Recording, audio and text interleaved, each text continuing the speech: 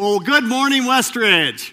It's good to be here with you today in person and online as we wrap up the first part of our road trip series today. Now, we've been going across some different measurable signs we can look for in our lives. They'll serve as markers to see how we're following Jesus. Now, we're accustomed to measuring things. We measure things all the time, right? We measure time. When I make my way down here on a Sunday morning or up here on Sunday morning, I wonder, do I have time to stop at McDonald's for a quick bite of breakfast or not? Normally, yes. I did this morning, so yes, it was good, okay? We measure distance and speed. We measure temperature. Most of us can remember walking into a place last year and having, okay, let's take our temperature, make sure we don't have one, right? We measure by eye whether something can fit in a vehicle or not. Now, more than once, I've been convinced that a 12-foot 2x4 can fit in an 8-foot van. And I always tell my wife, it oughta. Well, it doesn't. That's the problem. Now, even this, okay, measuring cups, okay? We measure this, so a cup measure here. I bought my grandson he's 9 months old. I thought, okay, a perfect gift, a set of measuring cups, right? Because you can bang them, you can play together. And my son texted me the other day a picture of a porter holding a measuring cup, said, hey, Dad, thanks for making my son a weirdo who has to carry measuring cups everywhere he goes. Hey, that's what grandpas do, right? Okay. Now, we measure things. So far we've looked at three distinct signs we can use to measure our followership of Jesus. Now, Jesus said often, by this all men will know you are my disciples if you do this. And we looked at how love for others is a good measure of how much we love Jesus. We've looked at how if we want to follow Jesus, we need to put aside selfishness and be selfless. And then last week we talked about how obedience to the teachings of Jesus marks us. As we not only listen to what Jesus said, but then we do what Jesus says. Now, the fourth one today shows up in the lives of people who follow Jesus. Listen to what Jesus said. This is to my Father's glory that you bear much fruit, showing yourselves to be my disciples. So Jesus says this, okay, here's how you show. Here's how you show whether you're a follower of mine or not. Now, in the first Sunday of July, Darren used this term, terroir. They shared from a vineyard in Napa on Jesus' parable of the soils. Now, terroir is the natural environment in which a particular wine is produced, including factors like soil, topography, climate, that produces that essential essence or flavor of that type of wine.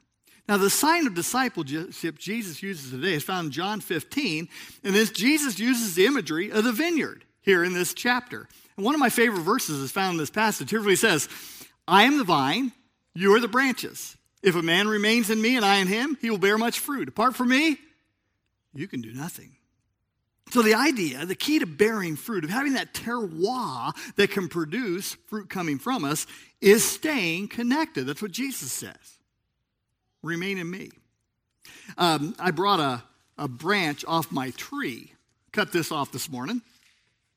Now, it's a maple tree, okay? Now, it's very green. It's flexible, okay? What other words would you use to describe it? Well, it's nice looking, nice leaves. Now, here's one other word I would use to describe this. It's dying. It's dying, right?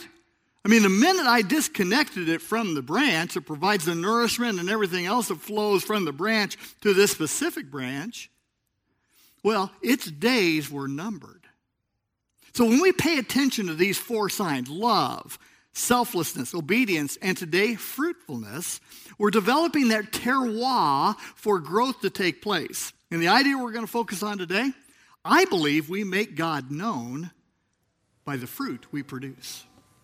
So producing fruit, and when it comes to producing good fruit, our connection is of vital importance. The other night I was leading a training for non-traditional planters via Zoom, and it just wasn't working well. The video feed was lagging, the conversation was coming in bits and pieces, and that's when this announcement came streaming across my screen. Your connection is unstable. And I thought, well, no kidding, okay? And it rapidly became frustrating for me. I've got very low tolerance on anything like that anyway. So the key to bearing fruit is good connection. And before we get into fruit, I want to look at a couple of things that Jesus says about this measurable. Because as we bear fruit, and we're told here, we make God known. Here's what Jesus said, this is to my Father's glory that you bear much fruit. Now, a few weeks ago in a headline in our local paper caught my attention. Here's what it said: saying farewell to two quiet giants. The article talked about two men who had a significant impact in our community with their lives. Norm Graham was a business owner. He was described like this: he had a heart for serving others. People would often stop by his store just to talk and pray with Norm. People felt comfortable telling their deeper stories to him, and he wanted to help those in need, and he embraced the community that in turn embraced him back. Oh, those are good words. Ed Knoppel was the founding pastor of the Church of God Street Church, and his ministry to homeless men changed lives. He was described this way: said shelter residents would often be so beaten down, but Ed gave them hope. He told them they had as much opportunity as anyone else to move their lives forward. And as praises were heaped on these men by the paper I was reading, I couldn't help but think about the God that both of these men served. Their lives pointed to him, and others who were watching them knew what motivated them to be the men they were. They were connected, and they bore fruit. See, we make God known by the fruit we produce. Now, we can give Jesus a good name by the attitudes we display, the actions we have, and the things we pursue. That's why it's so important we remain connected and not disconnected from the vine. But there's a qualifying word that Jesus uses in this descriptor here. Here's what he says. He says, "This is to my Father's glory that you bear much fruit, showing yourselves to be my disciples." Now, what does much fruit look like? Well, in the evening times, there'll come times when I get hungry. And when I get hungry, I like to pop a bag of popcorn, okay? Now, every now and then, more often than not, Darla will see me go to the microwave, plug it in, and she'll say, "Oh, popcorn. That sounds good." Now, I know what that means, right? That means I'd like some popcorn. Now, here's the problem. When I go to pop a bag of popcorn, you know what I'm going to eat? I'm going to eat a bag of popcorn, right? I mean, that's the way it works. Let's just say, "Well, can I have a little?" Say, "Sure, here you go." Right? No. That's the way it works, okay? Now, I told you about my selfishness before. So, hey, that's what little fruit looks like, guys, okay? Just little things that dribble out of our lives, right? Jesus said, though, we're not to bear little fruit. You know what Jesus said? We were to bear what kind of fruit? Much fruit. It looks something like this. I'll clean that up afterwards, okay? Now, here's the deal. Much fruit means it's overflowing out of our lives. It means that we're producing things that just spill over into people we come in contact with. Now, my wife came from a farming family in Western Illinois. And I used to go over and help my brother-in-law as he planted and then harvested some of the grain. And when it came to farming, okay, when it comes to farming, it's all about getting the best yield possible from the seed you put in the ground. And I did some simple math on this the other day. And if a farmer could get an additional 20 bushels of corn per acre, over an 80-acre field, that works out about $9,000. Now, that gets significant if you get 4 or 5 80-acre fields, right? So only 20 bushels. That's not that much. A good farmer wants to boost his yield. Now, what does that have to do with us? Well, I think we're called to boost our yield as followers of Jesus, right? To let things pour out of us so we produce much fruit. Now, there are several mentions of fruit that come from followers in the New Testament. Fruit of the Spirit, fruit of light. But I came across another passage a couple of weeks ago that kind of spoke to me. I hope it will to you today. Found it in Hebrews 13. Here's what it says. "Through Jesus, therefore, let us continually offer to God a sacrifice of praise, the fruit of lips that confess his name. Do not forget to do good and to share with others, for with such sacrifices God is pleased." Now, this passage reveals 3 kinds of fruit to us that I think that we can produce as followers of Jesus. We want to follow him. We want to measure how things are happening. Well, let's look at these 3 fruits. The first is the fruit of doing good. That do not forget to do good. So our willingness to do good for others in the name of Jesus shows who we're connected to. Now, this can take some pretty simple forms. It really can. A couple weeks ago, I was in Champaign for a meeting with a potential Chinese church planter. I was waiting inside the restaurant when another man came in and walked in to grab a to-go order. Now, this guy had a withered hand, and he was walking with a cane. And when he grabbed his food, his bag of food, he said to the waitress, well, I'll hope I can make it out to my car. Now, I'm not always very aware of what's going on around me. But this time, for some reason, I was paying attention, so I just said, hey, can I help you? He said, sure. Okay. So I grabbed the bag of food, held the door for him. He got to the door, he started to take food. I said, listen, do you want me just to carry it out to your car? He said, oh, that'd be great. Okay. So I carried it out. He opened the trunk for me. I popped it down in his trunk. And he said, oh, man, thank you. I said, hey, God bless you, buddy. And he just kind of, I reflected on this as I walked away. I thought, how simple it is. How simple it is just to do something good in the name of Jesus. We have to just keep our eyes open, guys. And opportunities come all the time for people who want to do good. And maybe it's extending hospitality to someone who needs to crash at your place overnight. Maybe it's listening to someone who needs a compassionate ear.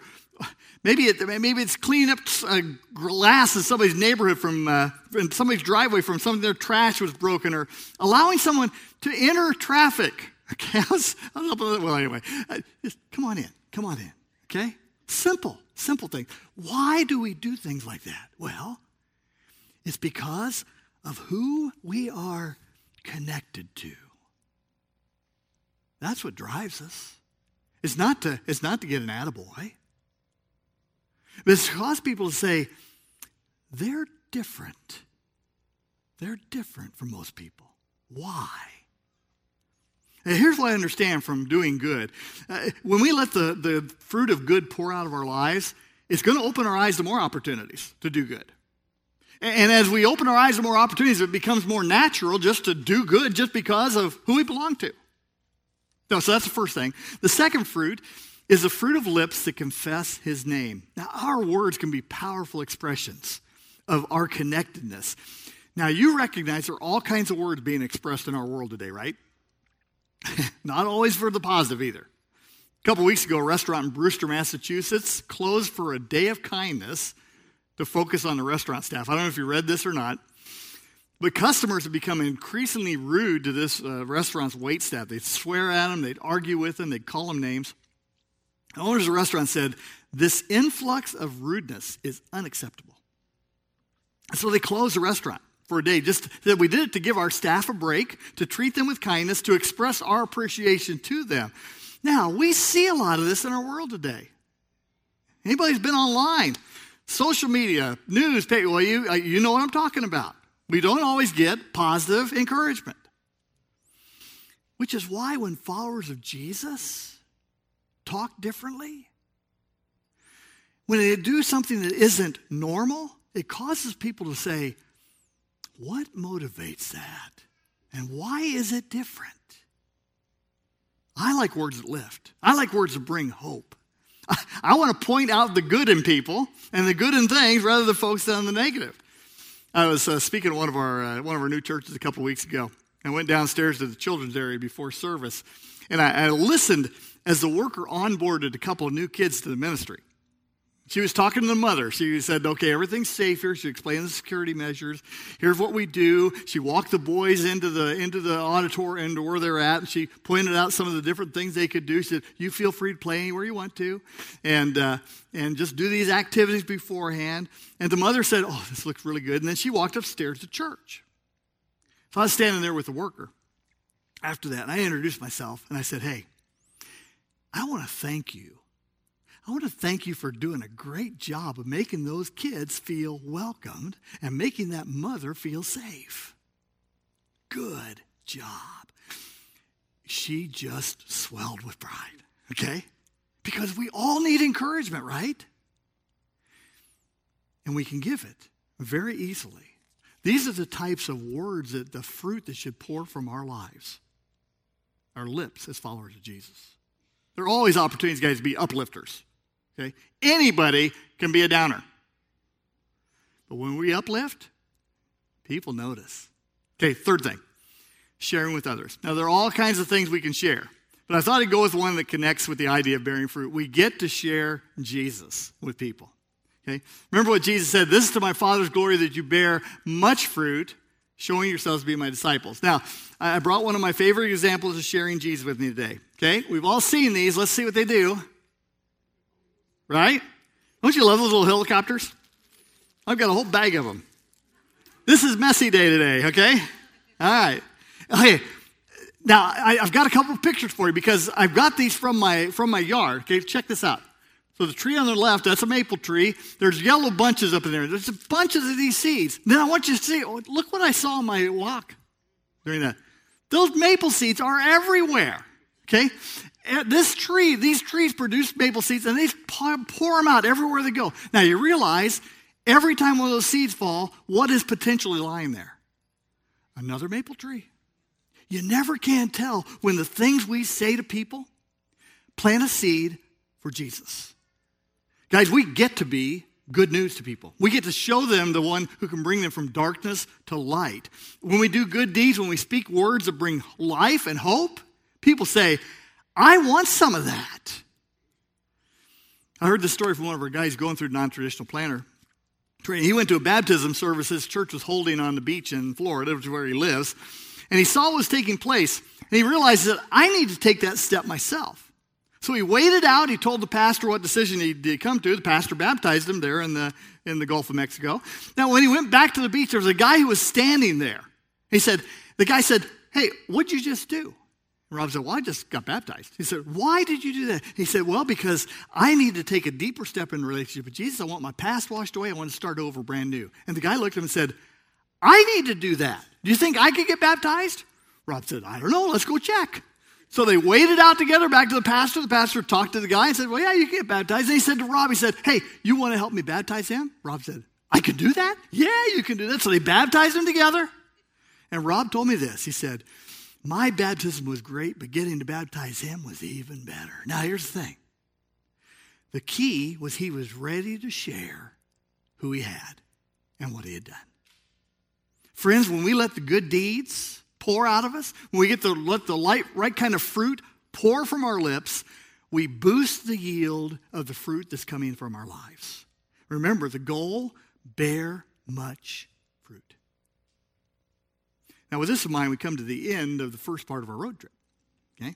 And we've looked at the 4 signs that mark the journey of a follower of Jesus. Okay? 4 measuring points for us to see how are we progressing on the road. So here's what I'll ask you to do in the week ahead.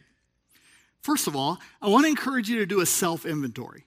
Okay, so look at those 4 areas. Let's put it on a piece of paper. Grade yourself from 1 to 5. Now, you do it yourself. Don't know ask somebody else to do it for you, but you do it yourself. How am I loving? How am I living selflessly? How am I holding to the word? And what kind of fruit's pouring out of me? Okay? Just measure yourself from 1 to 5, and then I just encourage you to take one area and say, hey, I want to move forward in that. Okay, I want to move forward in that area this week, and then try to do something for it. And that leads to the second thing. Look for opportunities to do good. They're all around us. It's very simple. Sometimes we just got to lead with a yes, right? A few months ago, Joe Miller asked me to participate in the men's retreat. Now, it's something outside my area of expertise, outside my realm of experience, but I said, yeah. I'm going to try something new. Okay? Joel's assembled a great staff. He's got a great program ready to go. It's going to be good, guys. So if you want to be a part of that, we'd love to have you be a part of that. But sometimes it's just that we need to lead with yes instead of lead with no. So when you see an opportunity, say yes. And then here's the third thing I'd like you to do. Before you leave today, would you practice the gift of encouragement? Everybody needs encouragement. And all of us can give encouragement. So before you leave today, I'd just like you to encourage somebody. Give a compliment. Tell somebody why you appreciate them. Maybe pray with someone who needs. I don't know what God's going to ask you to do, but before you leave, exercise that gift.